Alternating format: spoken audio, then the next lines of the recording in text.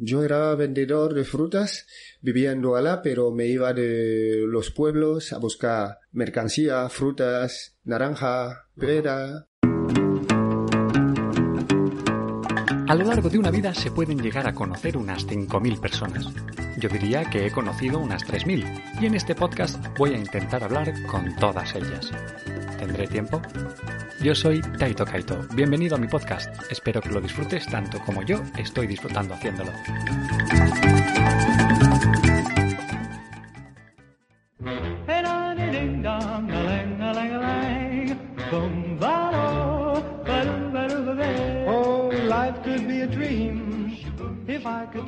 Life can be a dream. Me he despertado con esta canción hoy. ¿No os pasa a veces que no te pasa que te despiertas por la mañana y ¡pum! Te viene a la cabeza una canción y empiezas ahí primero tatareándola. A mí me pasa muchas veces, muchas mañanas, me despierto y empieza ahí. Digo, ¿esto qué es? ¿Esto qué es? ¿Esta canción? ¿De dónde me viene? ¿De dónde me viene esta canción? A veces no pasa por la mañana, pero a mí me suele pasar justo cuando me voy a pasear con Shana, salgo de casa y depende del mood en el que esté, porque claro, hoy no sé si es que estoy de muy buen humor o no sé por qué es, pero bueno, me he despertado con esta canción. Entonces he estado pensando, digo, ¿esto de qué me viene? Esta canción, que luego, claro, he estado investigando, porque claro, te viene primero la melodía y luego las letras, dices, hostia, ¿cómo era para encontrarla, no? Porque dices, hostia, esta canción me gusta. Bueno, me gustaba en su momento, me gusta y quiero escucharla otra vez, quiero saber de dónde me viene. Entonces dices, hostia, digo, ¿de dónde me venía esto? ¿De dónde me venía? Hasta que lo encuentras, o encuentras las lyrics, y hoy en día, por suerte, tenemos esto de que podemos googlearlo enseguida y puedes saber, pones tres cosas de la canción, tienes tres frasecillas y ¡pum! A veces te sale, a veces no, a veces tienes que buscar un poco más. Pues me ha salido, y esto es The Crew Cuts, que vete a saber esta banda, pero la canción la habéis escuchado 1000 veces. Shaboom Shaboom se llama. Y yo la había titulado en mi mente como Life. Yo pensaba, Life can be a dream. Era algo así, ¿no? Life can be a dream. Life could be a dream. Bueno, pues eso, a veces me pasa. Hay una peli. ¿Qué peli? Es una peli de dibujos animados, de estas así de ahora. Creo que era In and Out o Upside Down. No me acuerdo cómo se llama. Bueno, es una de estas que se ve que hay una pelea entre diferentes personalidades y en la cabeza. Bueno, yo qué sé, no me acuerdo de qué va la peli. Pero sí que había un momento en el que explicaban su propia hipótesis de cómo venía esto de que las canciones ¡pum! Aparezcan así en la mente. No me acuerdo cómo era muy bien, pero eran como bolas y cada bola es un recuerdo. Y esto era una bola que se escapaba y era esa canción que te salía así en la cabeza, así como ¡pim! Sin avisar. Pues eso es, me he despertado esta mañana con esa buena vibe y uno diría, hostia, qué feliz estás, ¿no? Qué bien. Pues no estoy tan contento últimamente.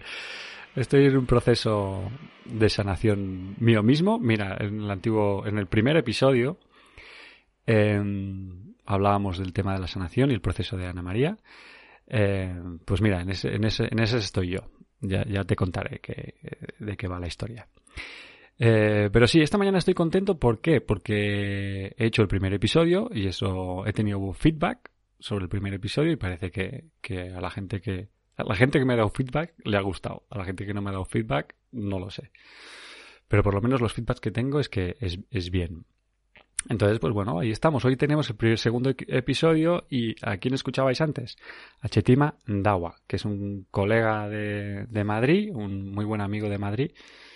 Si no muy más mejor amigo de Madrid ahora mismo, pues cerquita está. Con el que comparto muchas tardes en Agustín Lara, antigua Plaza Augusto, Antonio Barea. ¿Cómo se llamaba? No sé qué, Barea. Y bueno, la plaza de la UNED de Lavapiés, con el que tomo muchas cervezas ahí. Y desde que lo conozco me ha ido contando partes de su vida y de bits and pieces, que se dice en inglés, de su vida y de sus cosas, pues igual que yo le he contado 1000 historias de la mía, ¿no? Él, pues, cuando le dije esto, bueno, ya luego lo escucharás, que me habla de esto. Y es muy interesante cómo me habla de su trayectoria por aquí, cómo llega aquí a España, porque él es de Camerún. Y ya os lo explicará, él ya lo explicará. Ahora siempre estoy como, no sé qué hablar, de ti, contigo o con vosotros. Porque para mí sois vosotros, sois las grandes cantidades de gente que me escucháis, pero luego para ti eres tú, porque seguramente lo estarás escuchando solo o sola. Entonces, ¿qué prefieres? ¿Que te hable de ti o que hable de vosotros? Seguramente iré cambiando, porque así es como me sale la cosa. Vale, pues Chetima Andawa que nos contará su vida. ¿Y tú qué tal estás? Que esto no me lo has dicho. ¿Qué tal estás hoy? ¿Cómo llevas el curro? ¿Cómo llevas el estar conduciendo, el estar lavando los platos? ¿Cuándo escuchas esto? ¿Lo escuchas ahora que estás lavando los platos, mientras estás cosiendo, mientras estás leyendo? Aunque si estás leyendo es difícil escuchar un podcast. Yo no lo he conseguido hacer nunca, porque o estás a una o estás a otra. Yo lo escucho mucho, los podcasts, andando. Me gusta mucho mientras ando. Y además cuando escucho podcasts que me gustan, me motivan para luego contar lo que quiero contar. Y hoy, por ejemplo, os quería contar lo de la música, que mira, volviendo a lo de la música, esto me llamó tanto la atención, esto de que tú te acuerdas de cosas, o sea, de canciones que vienen así sin ton ni son. Yo durante un tiempo dije, cada mañana además cada mañana me viene una canción diferente. Hay mañanas que no, pero normalmente cada mañana tengo una canción en mi cabeza. Entonces voy a apuntarlas y hice una lista. Mira, de hecho creo que la tengo aquí al lado. Una lista de cada mañana qué canción me venía a la cabeza. Y luego yo pensé, bueno, pues con el tiempo voy a hacer un estudio de mí mismo, de las canciones que estaba escuchando, y a ver si a lo largo del año se repiten canciones. Imagínate que tú cada 1 de septiembre te viene a la cabeza, ¡pum!, la misma canción. Se podría haber hecho un estudio muy guay con eso, pero nunca lo llevé a cabo porque pues lo hice durante un tiempo y de repente, pues tal y como empecé a hacerlo, lo dejé de hacer. Pero, pues mira, pensaba que estaba aquí en una libreta que tengo. Ah, mira, sí que está aquí. Ya lo he encontrado. Mira, ¿ves? Lo hice 37 días. Pues no duró mucho la aventura. Pero sí, cada día. Song of the Day se llamaba. Entonces era 31 de agosto del 2019. Mira, justo hace 2 años. I Believe, la de Stevie Wonder. I Believe. Bueno, no me hagas cantar, que no me sale. I Believe. Luego el 1 de septiembre... Gospel Christmas de Al Green. Al Green pone aquí, no entiendo ni mi propia letra. 2 de septiembre, With a Little Holly de Joe Cocker. Imagínate qué canciones que dices, estas canciones de dónde me vienen. 3 de septiembre 19, One Love, Bob Marley. Pues 4 de septiembre, joder, mi letra, tío. I'm an Anarchist, de Sex Pistols. Imagínate, de Gospel Christmas de Al Green, y 3 días más tarde, I'm an Anarchist de Sex Pistols. I am an anarchist, I am an antichrist. Pues super punky y luego super gospel, pues yo qué sé. Pero de todo, Luego hay cosas, pues mira, The Eagles, Damian Marley, Lick Lee, Aladdin, de la versión del soundtrack de Aladdin. Imagínate, la de Arabian Nights, pero esto tiene que ver porque estaba haciendo un show en ese momento, yo creo que me venía esa canción. Los Smiths, ¿qué más hay por aquí? The Queen, Sam Cooke, The Smiths otra vez, mira, 2 días, 3 en una semana. Ah, no, esto es más de Mamas and the Papas, de Dreadlock Holiday, sí, hay algunas canciones que me vienen. I don't like reggae. I love it. Fred Holiday del 10cc, Tom Waits, The Beatles, Violent Femmes, Aretha Franklin, Bob Marley, otra vez, Lionel Richie. Hello, it is me you're looking for. I can see it in your eyes, I can see it in your smile. Blue Boy, de Remember. No sé, esta no sé cuál es. The Seed, de los alemanes. José María Lacalle. Hostia, ¿esto qué es, tío?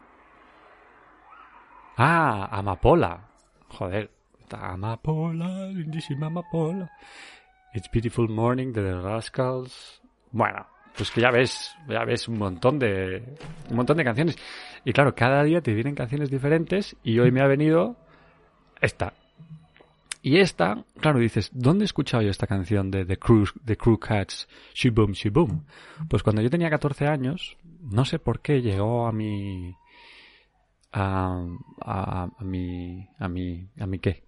poder, bueno, de repente un día descubrí que había en mi casa como una especie de recopilatorios de música de los años 50 que eran cassette, que habían como, yo qué sé, 10, 15 cassettes. Y durante un tiempo pues iba con los Walkmans y iba escuchando mil cosas, y como en ese tiempo patinaba con skate, siempre nos poníamos unas cintas y tal, y sí, todos decíamos, no, escuchamos hardcore y no sé qué, pero luego cada uno tenía sus propios gustos y sus propias cintas del momento, y yo durante un tiempo estuve escuchando esta de los años 50 y a veces, ¡pum!, aparecen esas canciones. Igual hay algo en el ambiente, en la vibe, que me recuerda a aquellos momentos de aquellos años. Pues sin más dilación, y después de esta reflexión sobre las canciones que pop up in your brain sin ton ni son, vamos a escuchar la conversación que tuve con Chetima antes del verano, que es un gran documento de lo que sufren y siguen sufriendo peña, gente, o sea, personas que pasan por eso cada día y no nos damos cuenta todavía, no nos damos cuenta de lo que hay que pasar para tener la suerte de disfrutar de lo que disfrutamos nosotros, aunque muchos dicen que lo sufren. Vamos a escuchar a Chetima Ndawa.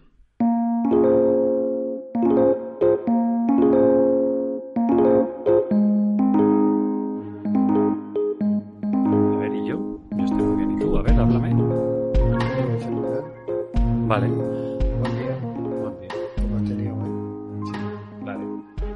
Vamos a hablar un poco así y luego cuando te digo, o sea, cuando te diga es como empezamos. Vale. ¿Vale? Sí. Entonces, relax. Sí. ¿Habías grabado alguna vez así en micro o no? No.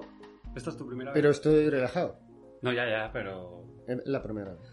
Para mí también es raro, porque estoy acostumbrado, pero no. Pero que es la primera vez que hago un podcast. Tal vez si llegase con otra persona que no conozco, no sé, pero estoy muy relajado contigo. Vale, perfecto. Dawa, ¿cómo estás? Yo muy bien. ¿Sí? Sí. Ya hemos empezado. Sí, muy bien, fenomenal. Un poco cansado, pero bien. ¿Y eso? Por el trabajo, que estoy trabajando, pues curando un poco duro ahora hasta los fines, bueno, hasta los sábados, y eso poco tiempo para descansar, ¿sabes? ¿En qué estás trabajando?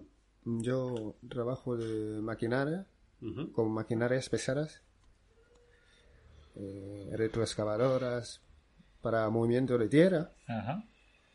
Y entonces, pues, encantado de currar ahí. Sí. Muy bien. Bueno, yo muchas otras cosas ya las sé, porque Dawa, tú y yo somos amigos desde... ¿Te acuerdas de cuándo hace? No. Yo recuerdo que tú viniste a vivir aquí. Sí. Y de hecho te conozco, creo que gracias a Vero. ¿Puede ser? Vero... A Mau. Bueno, gracias a Mau, pero Mau era por Vero también, ¿no? Oh. Y nos conocimos en la plaza, sí, ¿no? Sí. Se está escuchando, alguien está destruyendo los cristales ahí afuera, yeah. Que yo lo oigo mucho porque tengo los cascos entonces oigo el doble. Bueno, y desde que te conozco, Dawa, tú siempre me has estado contando, pues, un poco etapas de tu vida desde el principio, poco a poco, tal, no sé qué, cómo llegaste a España, tal, no sé qué, cuándo llegaste, y tal. Y también, pues, tus aventuras currando en el mundo de la construcción en España, que... Bueno, de las palizas en la vida en general. Sí. Digamos, ¿no? Y muchas gracias me hace cuando me hablas de... Pues eso, ¿no? Del mundo de la construcción en España y de cómo son, pues lo que dices tú, ¿no? Que son unos chorizos todos. Bueno, no todos, pero... no todos, la mayoría. Hay chorizos. No sé si son la mayoría, pero sé que hay chorizos. Pues la primera vez que te conté que tenía esta idea, ¿no? De ir hablando con gente que conozco, me dijiste, hostia, sí, yo te puedo contar cosas, tal, y... Claro. Sobre la aventura o sobre el tema del curo después de la aventura, de la adaptación en España. Pues eso, entonces lo que tú me quieras contar, o sea, tú me contaste la aventura, tú lo llamas la aventura, ¿no? Y bueno, mi viaje de Camerún a España es para mí una aventura, ¿no? Una aventura, pero fuera de serie, ¿no? Claro. Es una aventura, pero que una aventura... que no se puede repetir. Claro, eso, ¿sabes? Que te juegas la vida, claro. Sí, no que es te juega la aventura, no es algo muy heavy que te juega la vida. Pues te comenté más o menos desde mi salida hasta llegar a España. ¿Cuándo fue esto? En los años, me parece 2000 o antes de 2000, por ahí. Ya tuve una separación con mi ex en Camerún. Y eso me puso, bueno, tenía 2 niñas muy pequeñas, muy, muy, muy pequeñas, y ya no podía seguir con el negocio que hacía yo allí. ¿Qué hacías? Y yo era vendedor de frutas, vivía en Douala, pero me iba de los pueblos a buscar mercancía, frutas, naranja, pera, todas las frutas, pues... Y eso, pues son viajes de 2 semanas, por lo menos. Y a eso me llevó la separación porque estaba bastante tiempo fuera buscando dinero que atender a la familia. Bueno, luego después de la separación me llegó la idea de salir porque ya no podía seguir con las niñas pequeñas y dejé las niñas con mi mamá, así que sin decirle nada, y pues me fui. ¿Cómo? ¿Sin decir nada a la familia? ¿Te fuiste? A mi mamá no le dije nada porque no me iba a dejar ir. Claro. Y bueno, se me ocurrió subir a Yaoundé, que es la capital política, hacerme un pasaporte, y luego me fue, después del pasaporte, cogí el norte de Camerún bueno, en realidad no sabía dónde iba a salir, ¿sabes? Era, bueno, me voy salgo de Camerún. ¿Esto lo habías hablado con alguien? ¿O no, nadie. Yo siempre he sido muy solitario, man. Siempre en mi... Pero ¿cómo tomas esa decisión? O sea, era por lo que dices, ¿no? Dices, bueno, como ya no puedo trabajar en lo que hago... Ya no puedo hacer el negocio para poder ganar dinero, y ¿qué voy a hacer en Camerún? Si no... Porque los trabajos ahí en una empresa no paga, desde luego. Ahí no te encuentras la vida. Bueno, algunos tal vez sí, pero nunca se me ha ocurrido trabajar a una empresa. Y luego, pues, mi negocio, ya que no lo podía hacer, tenía que estar ahí con las niñas, porque tenía 2 niñas, una muy pequeña y una que iba al cole, y pues me vino a la cabeza salir. O sea, ¿tú conocías a alguien en Europa? O... No conocía a nadie. ¿Y de dónde te viene la idea, dices? A ninguna parte. Lo que pasa es que cuando llegué en el norte de Camerún, cogí un hostal para unos días, porque sabía que en el norte hay una frontera de ahí a Nigeria, de Camerún, Nigeria. Y entonces en el hostal donde cogí, había una señora, una chica, y le di el dinero de, pues, creo 5 días por ahí, Ajá. porque quería descansar bien. Ya. Y averiguar, preguntando, hablando con la gente para saber qué dirección puedo coger. Claro. Pues resulta que gracias a Dios el marido de la chica del hostal vino por la tarde y me vino a ver, me dice, ¿tú eres el chico que has cogido aquí una habitación? Le dije sí. Me dice, ya sé más o menos. Me dice, ¿dónde va? Le digo, pues es que estoy en plan de viaje, irme por ahí en Europa. Ajá. Dice, ya sé más o menos, porque por suerte el chico antes era un vendedor iba también por ahí en estos países africanos para comprar tela, Ajá. y entonces sabía cómo estaba el panorama me dice, bueno, si has pagado una semana, te voy a regalar 3 días más. Sí, Ah. y así vas a salir un día que sé yo que está despejado el, los caminos. Porque, Ajá. los caminos, ¿por qué? Porque en estos viajes hay mucha policía, muchos controles y eso es pagar aquí, pagar aquí, pagar aquí, pagar aquí. O sea, tienes que ir sobornando Claro, a tiene que ir peña. sobornando. Y entonces me hizo salir, estuvimos entonces en el norte Ujú. de Camerún, pues haciendo nada todo el día, solo irnos por ahí y me enseñaba los lugares, cómo Ujú. estaba, me presentaba como su hermano pequeño Ajá. y todo eso, muy bajo, mal. Sí. Y pasábamos el día juntos hasta el día que me fui. Ajá. Y pues ahí donde empezó la movie ahora, porque empecé por la frontera en el norte de Camerún, la frontera lo cruzas andando, entre Nigeria y Camerún, lo cruzas Sí. andando. Pues me acompañó hasta ahí y hasta la de Nigeria y me puso en un coche para Níger, Ajá. para la frontera de Nigeria y Níger. ¿Y o sea, andando, pero cuánto rato es?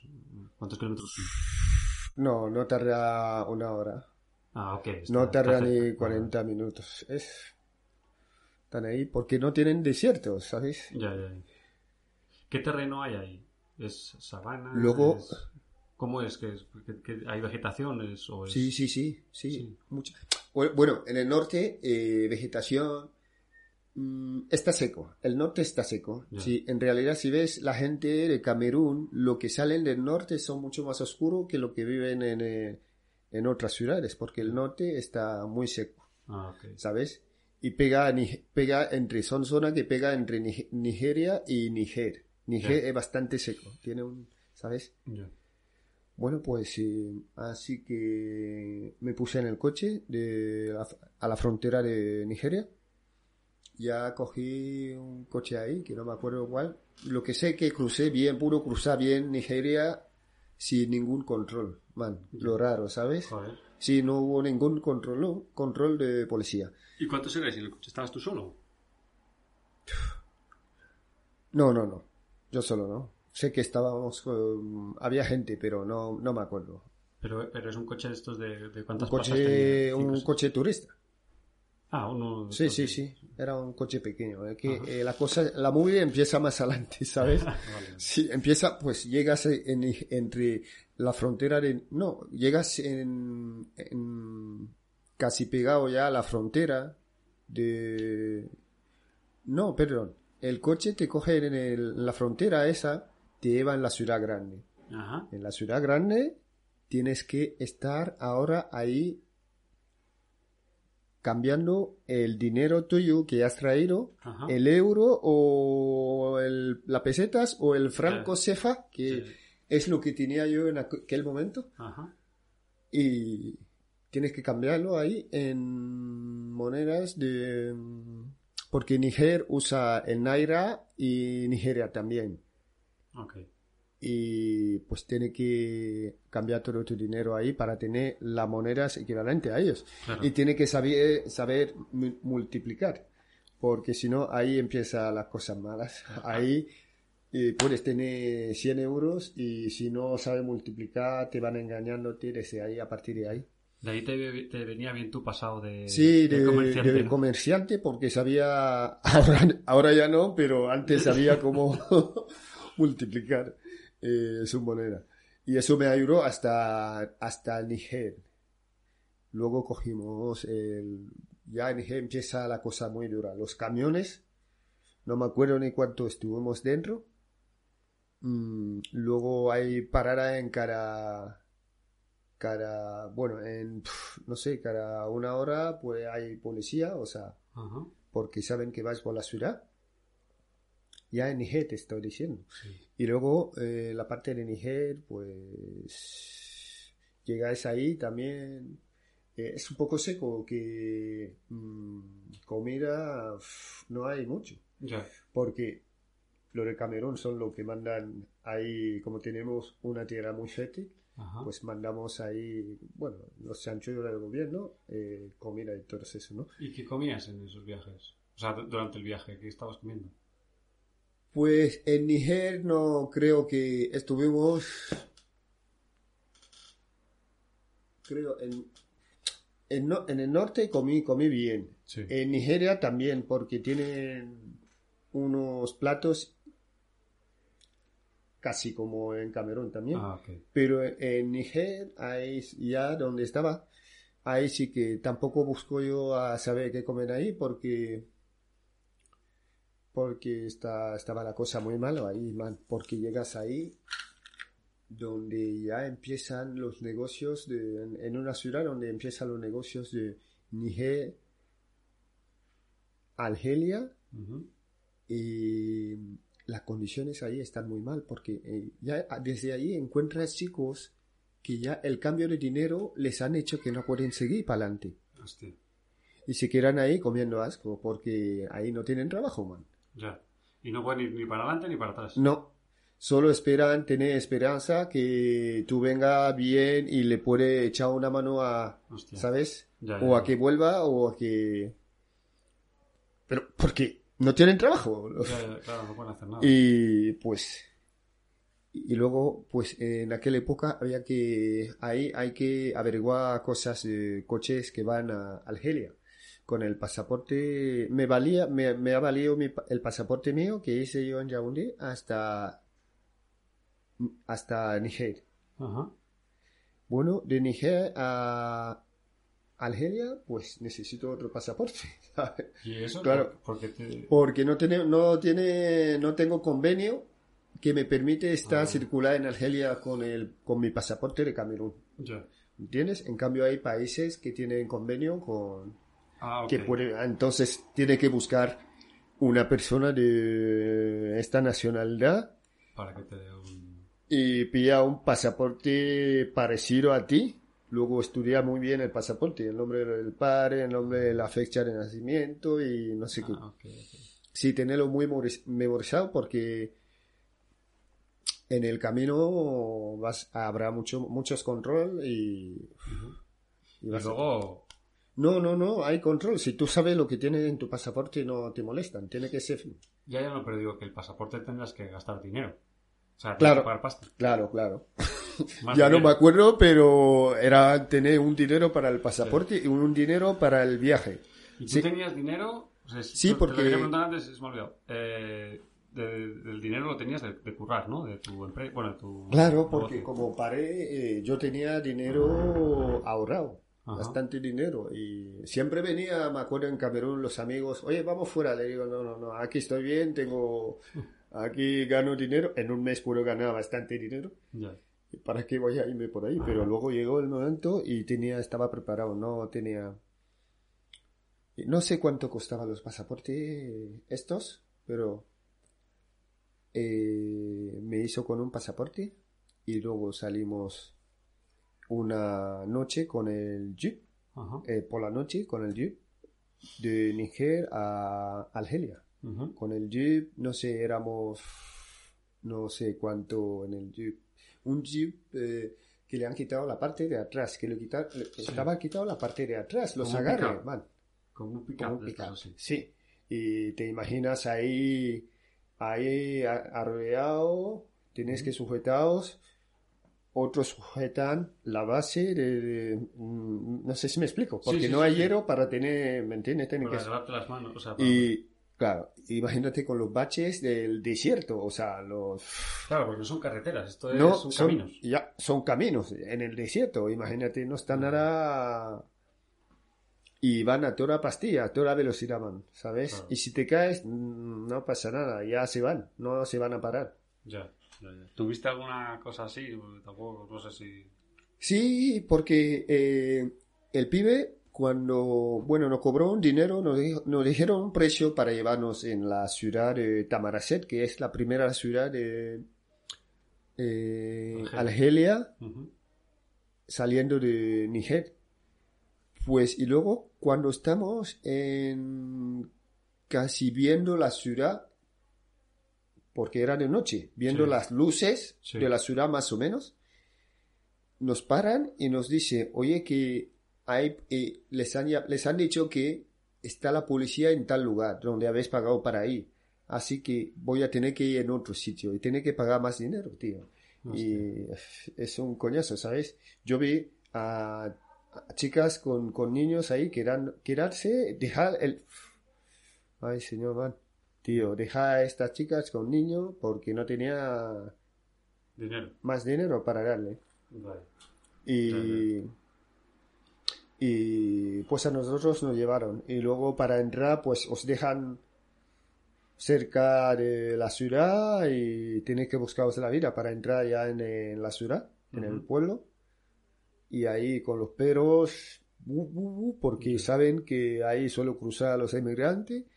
Y pues pudimos entrar. Y bueno, es una ciudad un poco más avanzada que Níger, porque ahí los chicos se dedican por la mañana y a esperar en un sitio fijo.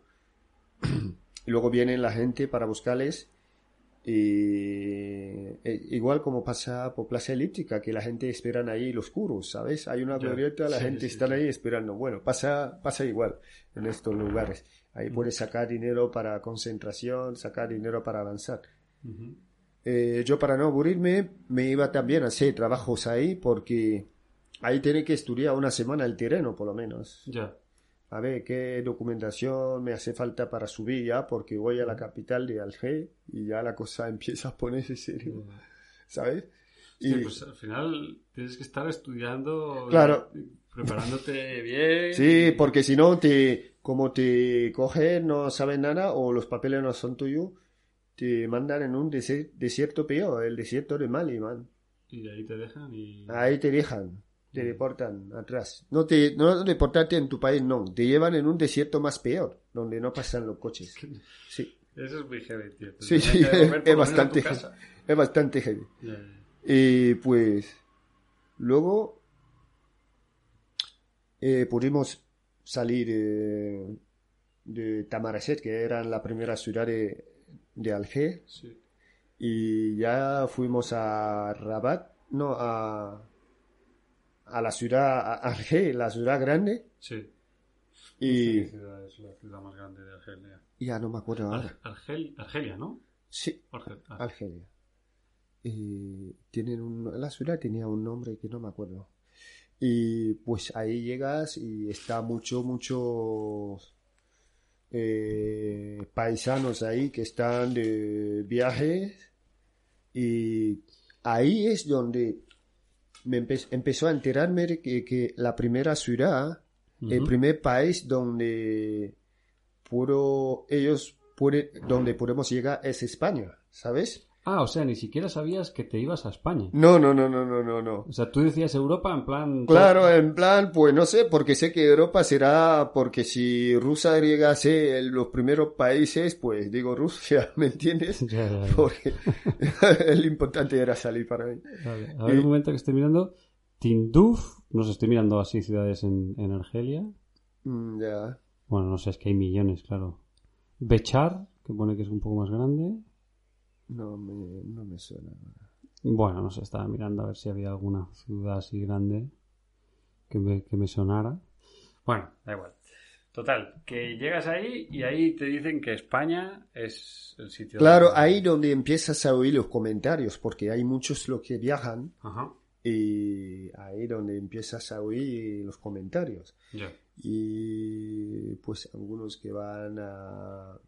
No sé, los que viajan no sé muy bien, pero la mayoría cogen España. Ajá. O los que no pueden cogen el camino de Libia. Hostia, se van hasta Italia, claro. Claro, pero eso no se me ha ocurrido. Ya. Pues yo llegué con todos los balanceos del viaje del desierto, llegué un poco reventado de la espalda, Claro. ¿sabes? Y tuve que descansar un poco en Argelia. No podía ir al hospital porque mi pasaporte no estaba auténtico, pero el descanso me vino bien, 2 semanas ahí y luego pues preguntando cómo tengo que subir hasta Marruecos y como era salir de una noche de Argelia con un grupo de gente y ir andando hasta cerca de la frontera de Marruecos-Argelia, que tampoco es muy largo. Y luego ahí pues te dejan pasar si tienes el pasaporte auténtico. Yeah. Y luego pues llegas a Marruecos, tienes que buscar, si no vais a estar muchos días, si vais a estar muchos días, tienes que buscarte otro pasaporte. Yeah. ¿Y qué pasaporte tenías en ese momento? Porque tú tenías el de Camerún, luego No, otro... el de Camerún ya no me valía y sí, lo pero... tuve que tirar porque claro. te pueden coger con el... Claro. ¿Sabes, man? Y luego te hiciste... No, compré. Sí, es pero comprar. bueno, ya claro, el que compraste, ¿de dónde era? Eran de... creo que de Guinea. Espera, de Guinea. Joder. Podría ser. Creo que tienen convenio con... Gracias, man. Creo que tienen convenio con... creo. Con Argelia. Entonces eras argeliano. ¿Eh? Tuviste que ser argeliano. No. De guineanos ¿guineano? o Guinea Conakry por ahí, Okay. o no, ya no me acuerdo qué tipo de pasaporte tenía, pero bueno, lo tenía bien estudiado. No me pregunta el nombre del padre, ya no me acuerdo. Y bien, hasta luego un día salimos de Argelia a Marruecos. Siempre buscábamos las capitales grandes, Ya. porque ahí donde está el negocio. Claro. Y pues en Rabat, bien, estábamos bien, tuvimos por lo menos 2 semanas, porque había siempre mucha gente que vas a encontrar, man. Claro. Mucha gente, entre los negros también ahí hay negros africanos que son muy brutos, ¿sabes? Y que son muy, así, me acuerdo, en esta época los nigerianos eran lo más animales de estos viajes, ¿me entiendes? Aprovechar de la situación de las chicas porque las chicas no están en reglas. Yeah. Y se creaban unos grupos que lo llaman, no sé cómo lo llamaban, o sea, como una especie de grupos y luego tienen gente, bueno, una locura, man, tío. Una locura. Yeah. Ya no quiero saber, pero sé que eran los únicos malos del camino, los que hacían cosas malos. Y luego se pelean entre los nigerianos contra... Siempre han respetado a los cameruneses, ¿sabes? Un nigeriano se puede poner tonto, pero siempre respeta el Camerún porque ellos están en Camerún como un montón. Claro. ¿Me entiendes? Ahí Claro. discutimos, no, buscamos las mismas chicas y ¿me entiendes? Pero son muy brutos, Yeah. Y entonces lían mucho por el camino. Hacen que las chicas suben aquí embarazadas, que no saben quién es el padre porque le han abusado, ¿sabes? Y pues nada, estuvimos a Marruecos. Luego había que enterarse de cómo son los viajes. y pues nos dijo que bueno, sale las pateras y cuando el dinero es tal, pagáis el dinero y ya tenéis que esperar 2 días y tal y cual. Pues eso hicimos, pagamos el dinero, 2 días nos mandó el autobús a recogernos, Ajá. un autobús que te lleva en una parte de la selva Sí. y ya tienen todo organizado. Estáis ahí en el autobús, por lo menos bastante, man. Estamos por lo menos 30 que quieren viajar, Claro, ¿sabes? hombre, es que un autobús... Y además nos dicen, oye, el viaje es, salimos hoy y mañana estamos en España, Ya. ¿sabes? ¿Y tú cómo... O sea, tú te vas a meter en un barco, tú sabías nadar en ese momento. En el barco no, en el autobús. No, bueno, sí, en autobús, pero antes de esto, que te dicen que tenías que cruzar el mar, ¿tú sabías nadar en ese momento o no? No tenemos que cruzar el mar. Después. Después del autobús y claro, nos llevan en un desierto.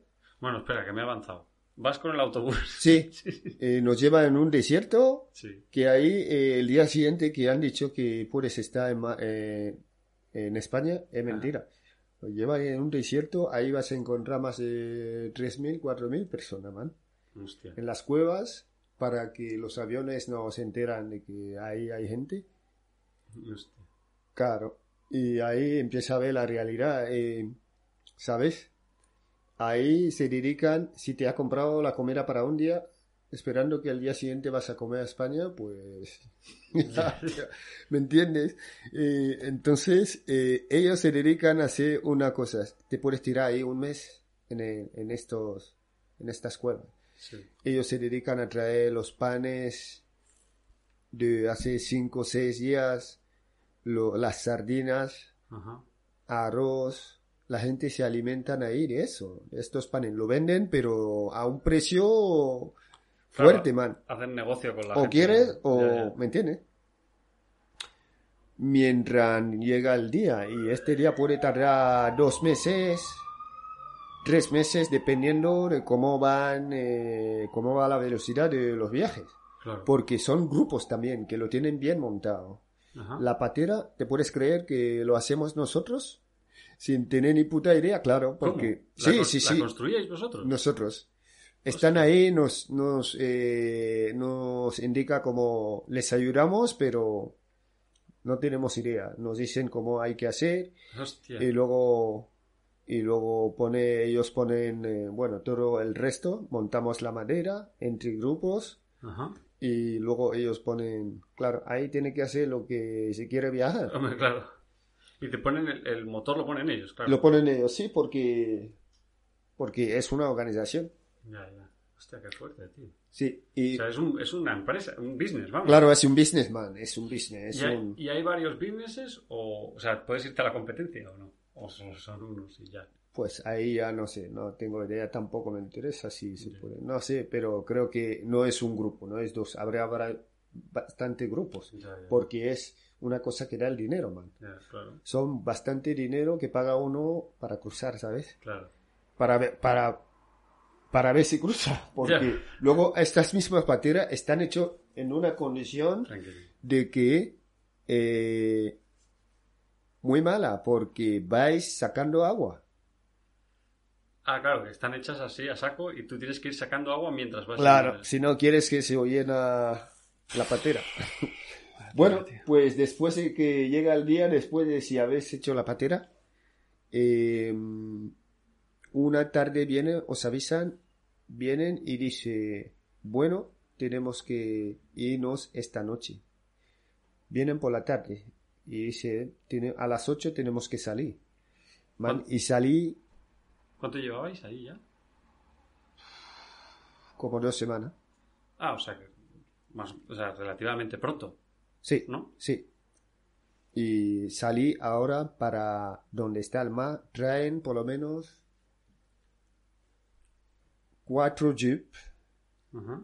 de esto para cargar las pateras. Y nosotros vamos caminando, marchando. Detrás de los coches con uno que guía, un guía, Ajá. pero a todas las pastillas, man. Y si no tienes zapatos adecuados en el desierto, te estoy diciendo, Ya, y ya, por la ya. noche. Ya, ya. Vale, ahí todo. A todas las pastillas. Te quedas atrás, pues te has quedado. Y que se trata de ir y poder salir por la mañana Ajá. en la orilla, donde empieza toda la movie, Ajá. donde tenéis que coger, Claro. bajar, descargar las pateras y coger el mar. Hostia. Y ahí vas con lo puesto. No, Sí, o sea, no vas con lo ni puesto. mochila ni nada, vas con los zapatos. ¿Y tú llevabas, o sea, tú llevabas buena ropa? Dices buen calzado y tal? ¿O no? Ya, pero llevaba una ropa, buen casado no llevaba, llevaba unas zapatillas, man. ¿Zapatillas? Unas zapatillas que me acuerdo que salí de... Bueno, luego bajamos todas las pateras, las 4 pateras, ¿no? Y, y luego tiene que ir en cada patera, me parece 30. 30 Si personas en cada tengo patera. 30 o más, si tengo buena memoria. Porque es igual que los jeep, una Ajá. ronda, la gente sentado al borde y otro en el... Diré que sí, es que entra el agua, pero hay gente sentado ahí y luego otro encima. Pues yo me tocó cerca de los capitanes, los dos Ajá. jóvenes capitanes.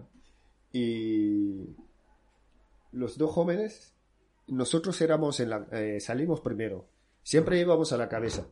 Sí. Cuando llegamos en un punto, paramos para esperar a los demás.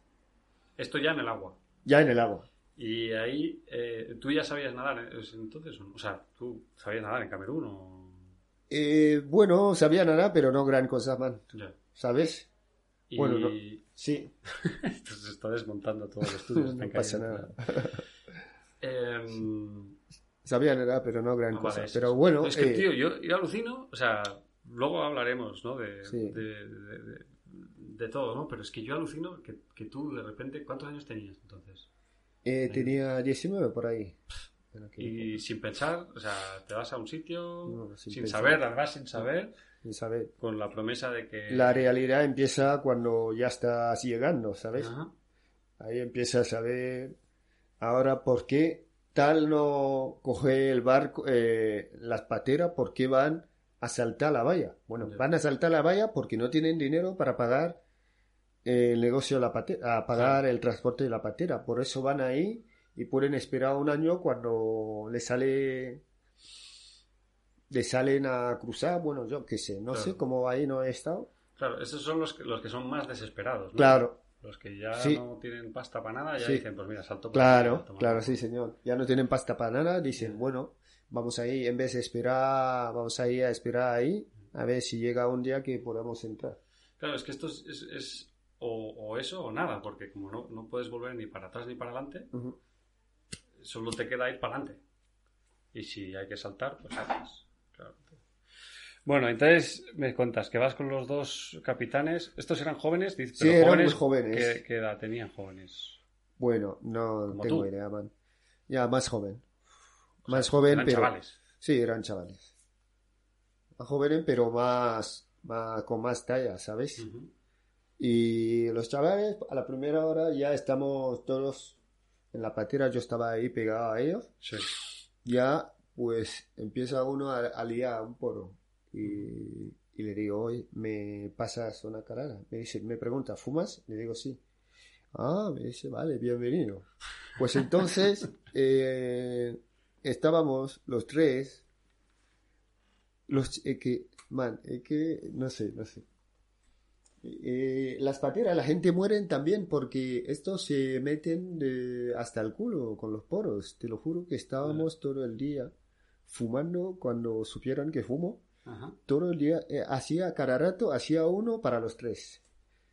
Cada rato uno para los tres.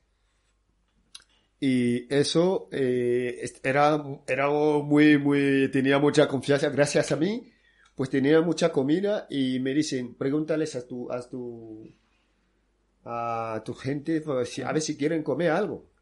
Ajá. Y pues le dijo que sí, pues sacaron panes para dárselo Hostia, qué guay. Sí, sí. ¿Y en qué idioma hablabais? Claro. En francés. En francés, claro. Sí, en francés.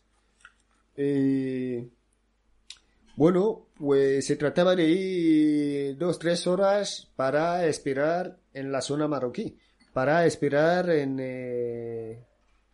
lo de atrás, En medio del mar. en el medio del mar.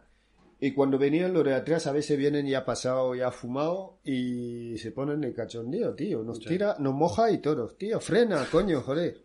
Nos moja y todo en la otra patera, porque ya están colocados, ¿sabes? Y bueno, cuando vienen, ya eran la última parada y... No, pusieron el plan para la última parada, que será llegar entre la zona marroquí, frontera español, y... Ahí no pueden esperar mucho porque hay una corriente. Yeah. Y tienen que ser muy puntual lo de atrás. Si no, si espera ciertos minutos, no están, ya se mete ya en la zona española. Yeah. Pues ahí hemos esperado, no venía nadie, pues ya fuimos los primeros a meternos en la zona española ya. Y justo en Fuerteventura.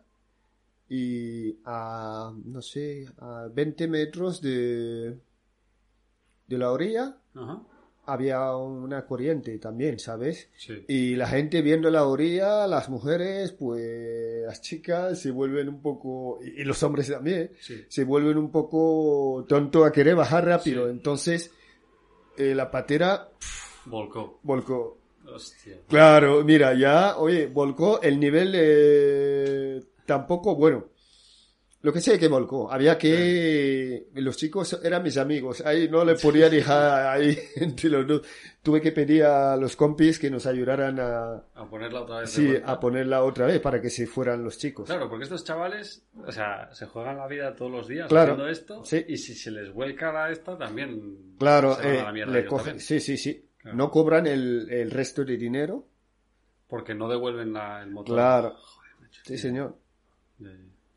Y pues tuvimos que ayudarles a levantar la patera, pues, y luego ayudar a los que no sabían nadar también. Y con esta ropa más sobre las 9 por ahí, de la noche ya. Ajá. Claro, y ¿tú te acuerdas de cuándo era? Si era invierno, verano...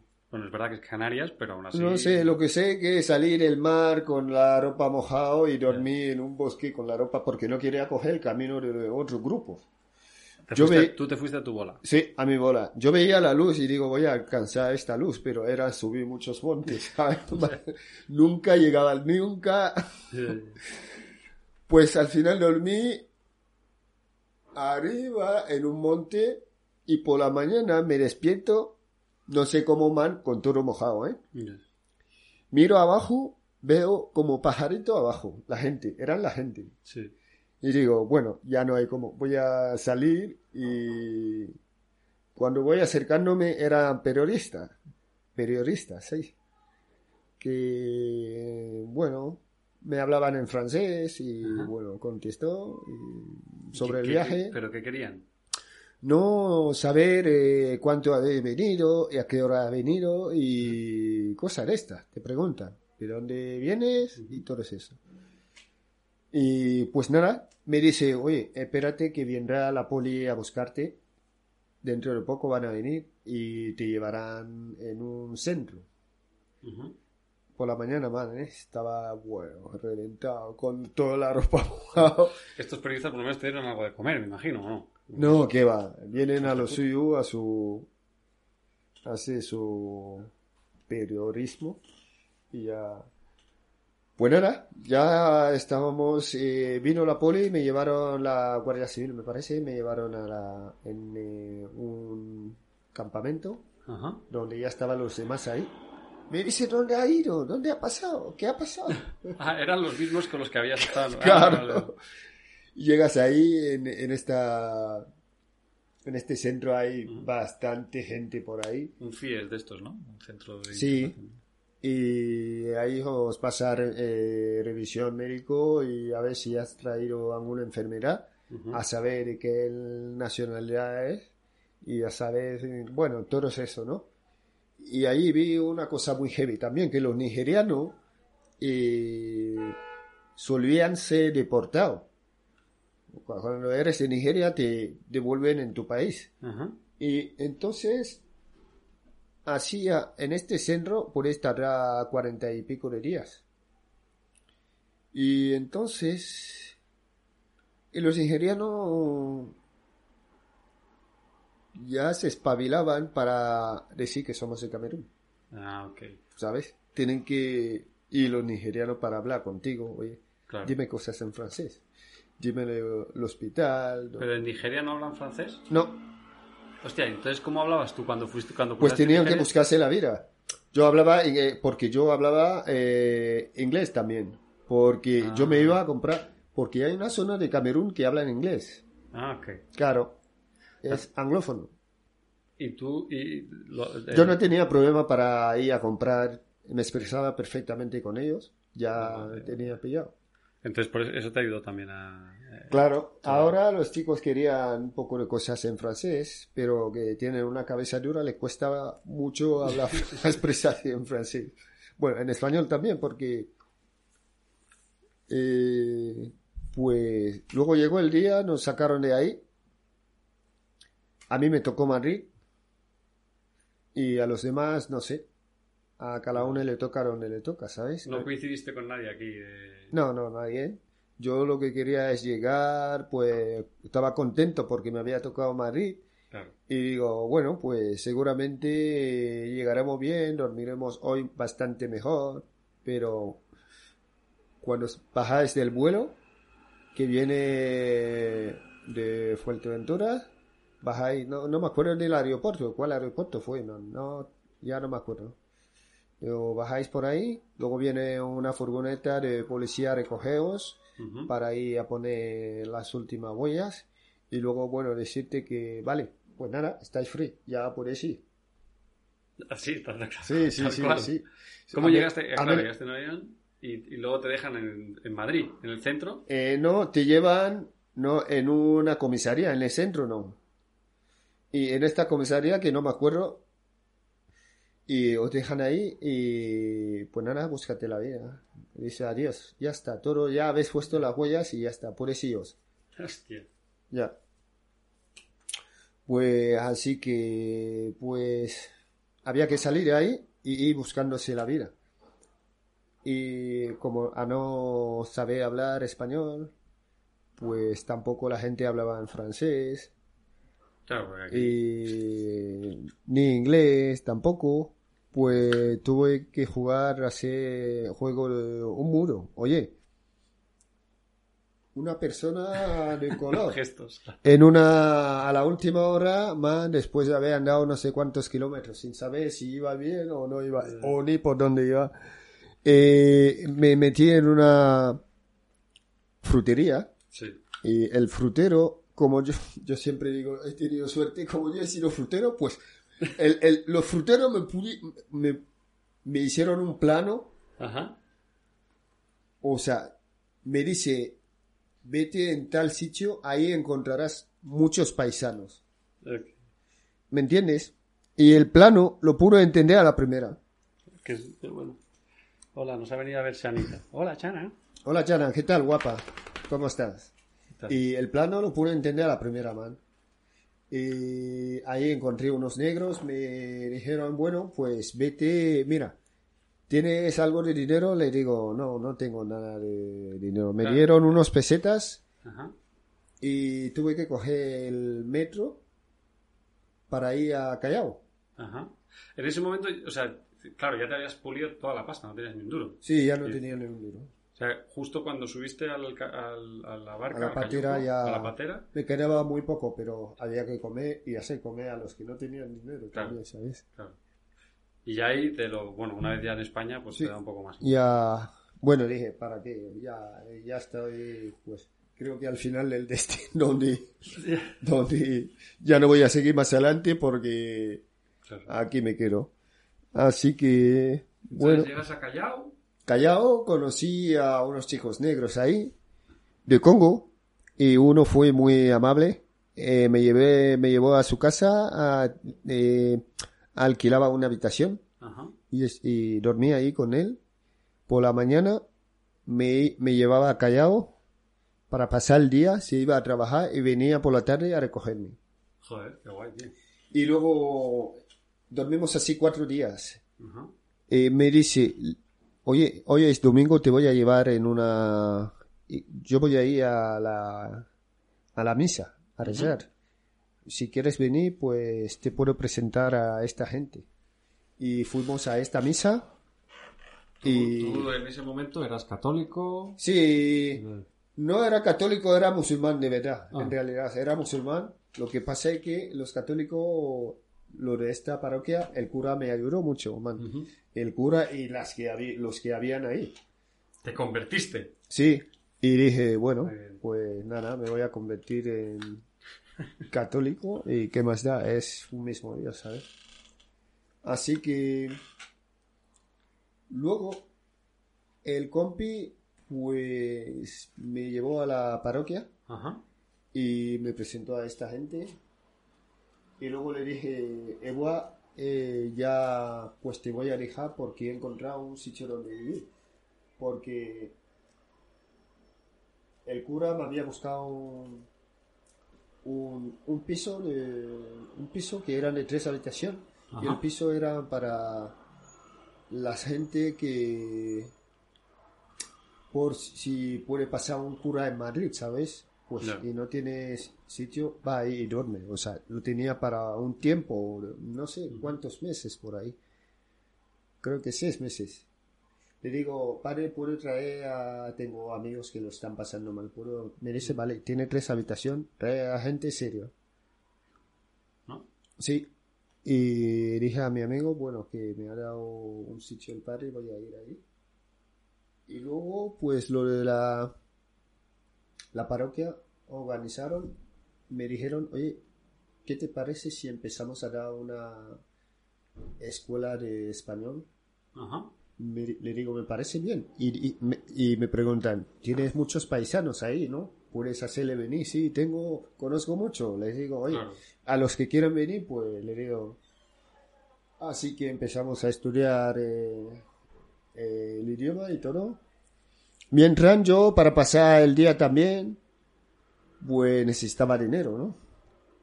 Y empezó a aparcar los coches ahí por Guzmán el Bueno. Bueno. No sé cómo llegué ahí, pero sé que en la calle está Guzmán.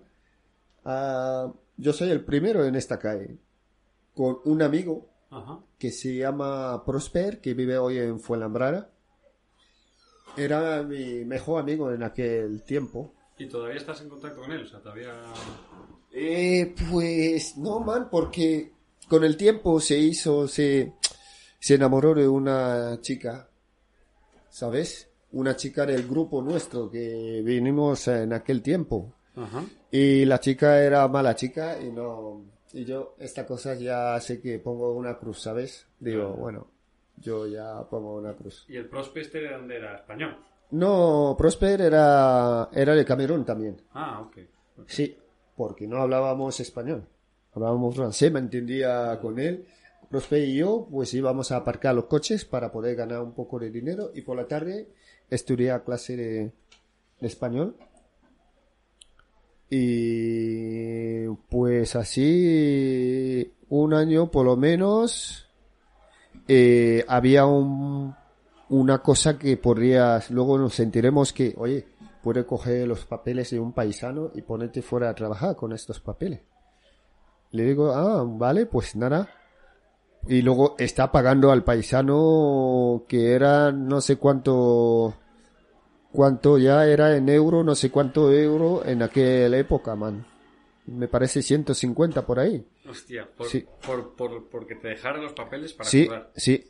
Y lo paisano era un poco muy vago y no saber que, oye, no solamente que te lo da a ti, te pone dar estos papeles a 5 más, que era un momento de burbuja, ¿sabes? O sea, los papeles pueden estar cotizando el mismo papel en 4 sitios, ¿sabes? Y bueno, pues yo me encontré un trabajo guay en una empresa de transporte. Ujú. Y estuve ahí como de mozo de almacén, porque en la misma empresa de transporte tenían materiales de construcción, donde yo me encargaba de estar. El jefe pues no tenía ni carnet ni nada. Solo dijo, bueno, tú lo que vas a estar haciendo es...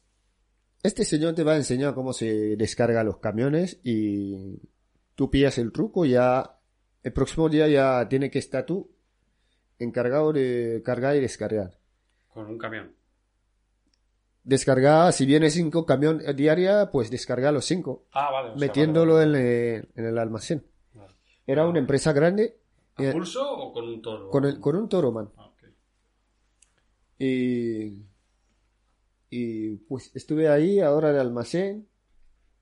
No, nunca había cogido el toro, pero en una semana ahí ya cogía ya el toro con el jefe mecánico Ajá. que me había enseñado y despacito y bien, ya cogí el tren, pues, ya cogí el tranqui, eso.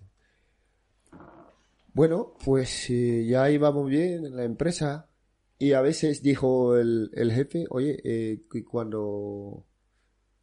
Ah, bueno, mis papeles me llamaban Christophe Luquevallo, ¿sabes? Christophe Luquevallo. Luquevario. Luquevallo. Ah, Luquevallo. Sí, era el nombre del chico con el que trabajaba yo con su papel. Este chico era camerunés también. No, era de Congo. De Congo.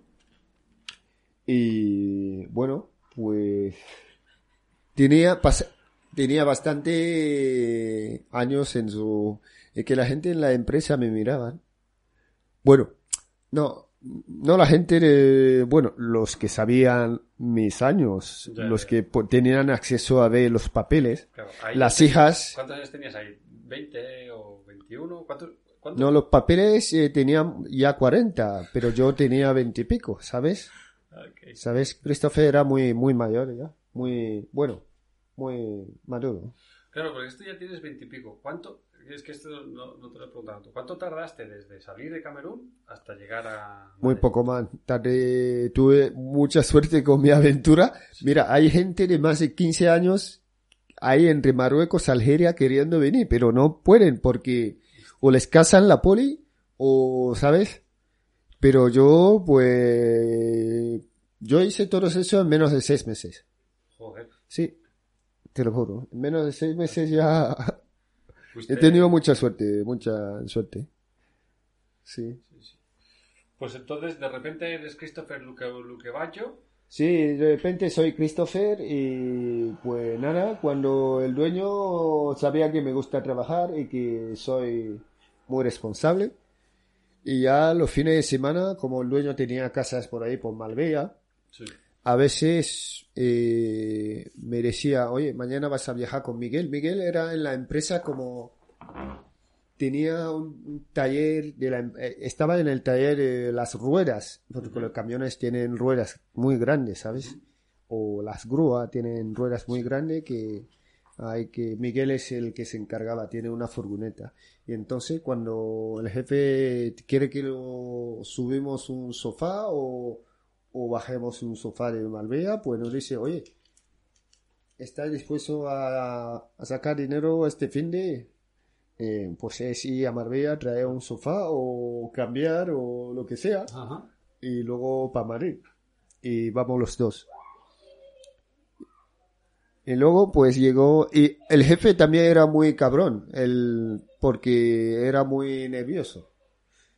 A veces echaba mucho tiempo su jardinero. Vivía en Boadilla. Y cuando echa su jardinero, pues me toca a mí. Dice, me voy a buscar mañana. Pili, mañana explícale a Christopher cómo funciona la máquina de cortar. O sea, que eras el chico para todo. Para todo, sí, señor. A todo, por eso me quería, señor Ángel.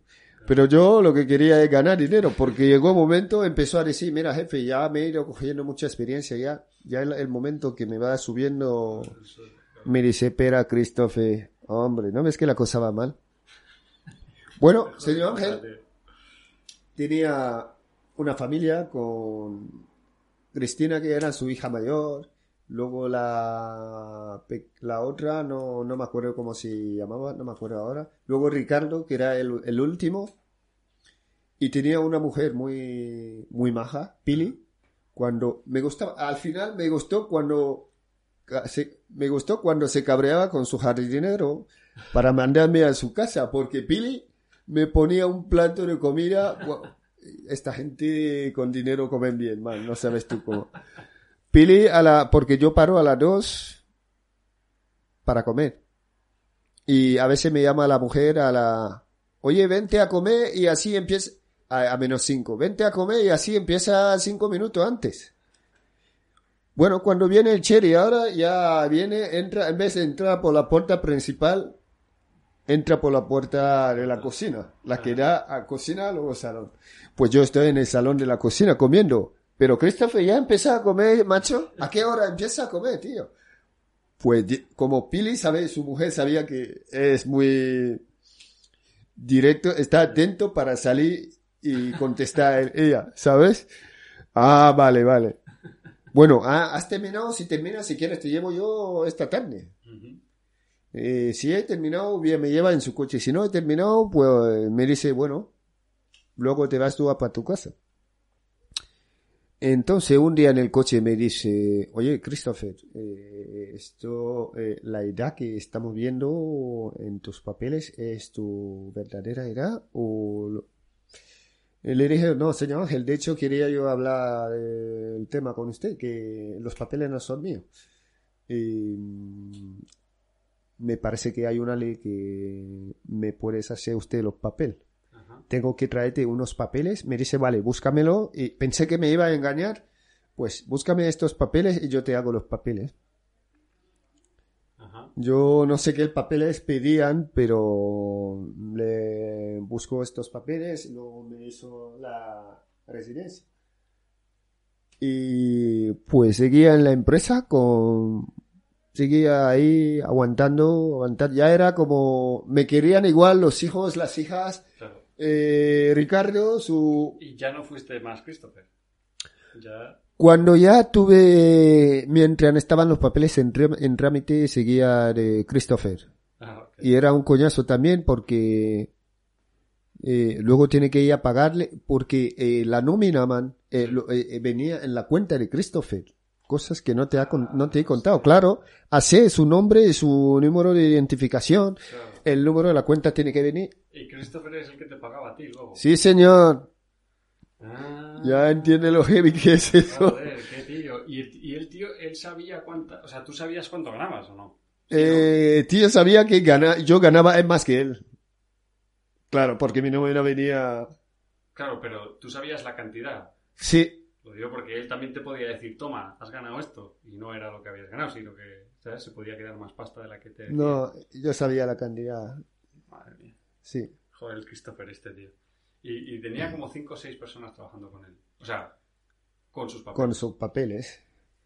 Bueno, yo no sé, porque ya cuando empecé a trabajar ya bueno, lo veía de vez en cuando tengo que ir a cobrar. Y a cobrar era un coñazo porque te dice, oye, no puedo sacar todo el dinero ¿sabes? Tiene que ir mañana a volver. Un coñazo. Y él vivía en Parla, ¿sabes? La paliza aquí es eso, man. Bueno, pues... Encima tenías que ir tú hasta allí. Claro. Hijo de puta, tío. Pues sí. Y luego al final, pues nada. El señor Ángel me hizo los papeles. Y desde que... Y dejaste de ser Christopher para que se mandaba por fin. Sí. ¿Te llamaban Chetima? No, decían que el nombre estaba muy complicado porque ya Christopher bastante han tenido que era la cosa complicada, pero bueno, el señor Ángel les hizo poner las pilas. Oye, le dije, oye, si el que no le llama por su nombre le he hecho yo de mi empresa. Ya tenés que ir aprendiendo a llamarlo por su nombre. Hostia, tío. Que ya no le llamáis Christopher. ¿Cuántos años hace que ¿cuántos años estuviste llamándote Christopher en la empresa? Los compis, Claro, no, En la empresa, bueno, más de 6 años más. Más de 6 años estábamos ya con los compis que estaban acostumbrados. Claro, los compis debía ser que de un día para otro de repente te digan, no, ahora que no es este. Ya no es Christopher, ahora tienes que llamar Chetima. Claro. Entonces no lo pillaban. Lo que pillaban, ves que por qué me llaman hoy por mi apellido en vez de por mi nombre. Es Claro. porque le resultaba mucho más fácil mi apellido que Chetima. Sí. Entonces me dijeron, bueno, te vamos a llamar Dawa. Bueno, digo, vale, pues nada. Pues bien, tío, oye, Pues sí. Vaya Muy bien, muy historia, tío. Sí, man, luego, bueno, sí. pues en Transit fui cogiendo mucha experiencia, no solamente del toro, de las máquinas en general, porque el jefe me mandaba a la obra, en aquel tiempo había mucha burbuja, me mandaba en las obras con las máquinas y me dice, oye, que un mecánico te vaya enseñando ahí en la campa y a llevar esta máquina, porque mañana te toca salir. Y te mandaba a la obra. Me daba igual, tenía su dinero, man. Yeah. Tenía bastante dinero. A su hijo, que no le gustaba estudiar Ricardo, le cogí y le mandé con un camión grúa a la obra. Un día estoy cantando en su casa, digo, Pili, ¿dónde está Javi? Me dice la pobre ahí, me dice, si su papá le ha mandado a la obra, está mi hijo sufriendo, seguramente está lloviendo. Y digo, bueno, tiene que espabilar. Si no quiere estudiar, Pili, Claro. ¿qué quiere? Era una santa la Pili, era una mujer. Y las hijas también eran una hija, una era abogada y la otra, Evelyn, salía con un gruista de la empresa. Uh-huh. Sí. ¿Has vuelto a saber de ellos esta gente o no? Sí, porque la empresa parece que con la crisis de 2008, parece que lo han tenido que vender. Okay. Y siempre tengo amigos en la oficina, sí, tengo Miguel, que era un amigo de la oficina, y los camioneros no te digo más, porque como fumábamos juntos, pues ya no se olvidan de mí. De vez en cuando hoy en día nos vemos por ahí, por las obras. Claro. Hombre, coño, ¿dónde andas? Claro, han pasado un montón de tiempo y todavía sí. lo mismo. Sí, claro. Muy bien, Dawa, tío. Pues yo creo que otro día me puedes contar más historias sobre cómo has llegado hasta aquí. Ya. Pero, hostia, es que es como muy heavy desde que tomas la decisión con 19 años hasta ahora, que han pasado 20 y tantos años. Es heavy. Y ahora eres... Sí, ahora ya soy... otra vez. Claro. Ya siempre me ha ido bien el curo, man. No he parado. Yo he entendido que para poder salir tiene que ponerte las pilas. Pues sí. Está trabajando. Pues sí. De hecho, luego me fue a sacarme el carnet de las máquinas y pedí la cuenta en Transit y me fue a sacarme el carnet. ¿Y qué carnet tienes? El carnet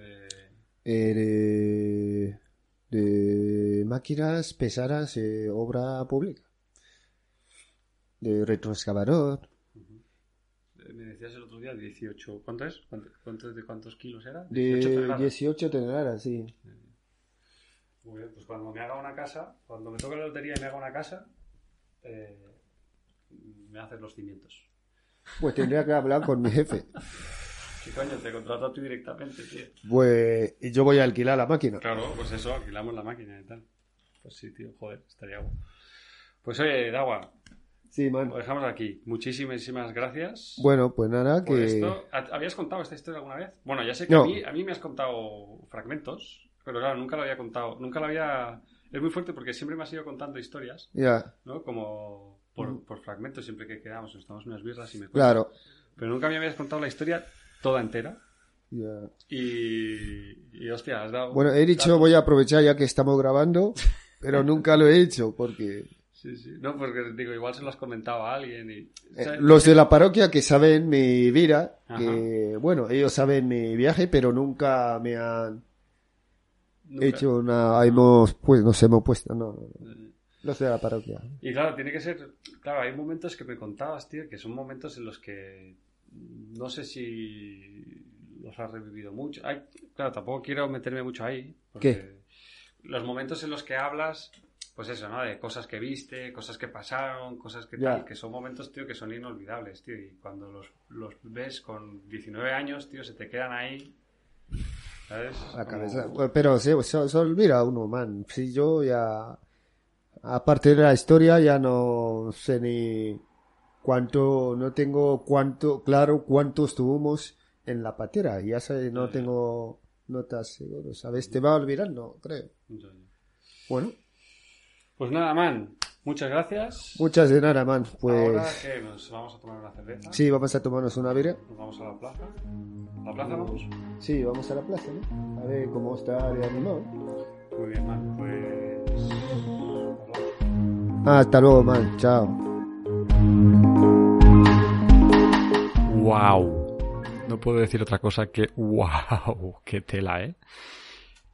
En aquel momento, o sea, todos los momentos en los que yo he hablado con Chetima y ahora que he estado escuchando de nuevo su testimonio sobre su vida, pienso en la mía y en la de todos los que hemos tenido la suerte de no tener que pasar por eso. Qué suerte, qué suerte he tenido y qué heavy. Nunca llegaré a entender, o sea, es imposible que en mi lifetime, a no ser que pase ahora algo y que tenga que revivirlo, y ni aún así, porque yo he tenido la suerte de criarme y crecerme en una burbuja de protección que esa herramienta pues la tendré toda la vida, y si ahora tengo que vivir una experiencia muy traumática y no sé qué, no será lo mismo, porque alguien como Dawa lo vivió desde muy jovencito, desde muy chaval, y tener que pasar por eso, que él lo llama aventura, pues es que por mucho que yo pueda decir algo es imposible de entenderlo, y joder, le agradeceré siempre que haya querido contarme la historia y contárnosla a todos, ¿no? Y sí, hay momentos, luego hablando con él le decía, tío, es que tú te vas sin decir nada, tío, ¿cuándo fue la última vez que hablaste con tu madre? ¿Cómo le hablas? Y dice, sí, luego cuando llegué una vez en España ya la llamé por teléfono y digo, ¿y tenías teléfono en casa? ¿Cómo la llamas? Y dice, pues no. Digo, ¿y cómo? ¿Y tenías el teléfono? Y dice, pues no. Y digo, ¿y cómo cojones? Con perdón de la expresión, ¿tengo que pedir perdón por decir cojones? Bueno, voy a pedirlo, por si acaso te ofendes. ¿Cómo narices? ¿Cómo llegas a poder a conectar con tu familia de nuevo y saber cómo están tus hijas, tu familia? Bueno, pues lo hizo y los encontró por alguien de Camerún, que conocía a alguien en Douala, que conocía a alguien no sé qué, el mercado, no sé qué, pum, se puso en contacto con su madre y le dijo, mamá, aquí estoy aquí, lo he conseguido. Y claro, su madre se pensaba, luego me lo decía, claro, dije, esto no lo has dicho. Dice, no, su madre decía, es que yo pensaba que te habías muerto. Y claro, dice, tu hijo se pira en 6 meses, no dice nada, o 8 meses, porque dice que tardó un tiempo a poder contactar con ella. Pues imagínate, tal, y ahora pues su madre ya no está, pero sí que ha seguido en contacto con sus hijas y tiene mucho contacto con su familia, con sus hermanos y con todo el mundo. Tiene 2 hijos aquí también en España, entonces no es alguien que haya dicho hasta luego, ahí os quedáis, sino que es una persona que ha hecho lo que ha podido con las herramientas que ha tenido para poder ayudarse a sí mismo y ayudar a su familia, y lo sigue haciendo el bueno de Chetima Dawa. Pues nada, hasta aquí el programa de hoy de Thai Talks, episodio número 2. La semana que viene, bueno, no sé la semana porque no sé cuántos episodios subiremos a la semana, pero vamos, en el próximo episodio tenemos a Fran y a Moni de Oyomao, el taller tienda de artesanos, de Fran y Moni, que nos hablarán de cómo han llegado a abrir este taller. Oyomao está por si queréis, oye, ¿has querido alguna vez comprarte algo hecho por artesanos y algo de cuero? ¿Quieres ir a la mejor tienda, la más cool, la más guay de todo Lavapiés, la más estupenda y con gente estupenda que te atenderá con una sonrisa y they can become your friends, porque son estupendos ellos dos? Vete a Oyomao, calle de la C, número 18, en Lavapiés, en Madrid. 28012 Madrid. Un taller que trabajan con el cuero, a pesar de que hacen otras muchas cosas. Tienen bolsos, cinturones, millones de cosas. Es increíble solo ver la tienda que tienen, que es maravillosa. Y la semana que viene hablamos con ellos dos y nos contarán su vida. Esto ha sido todo por hoy. Espero que te haya gustado tanto como a mí. Yo soy Taito Kaito y esto ha sido Tai Talks.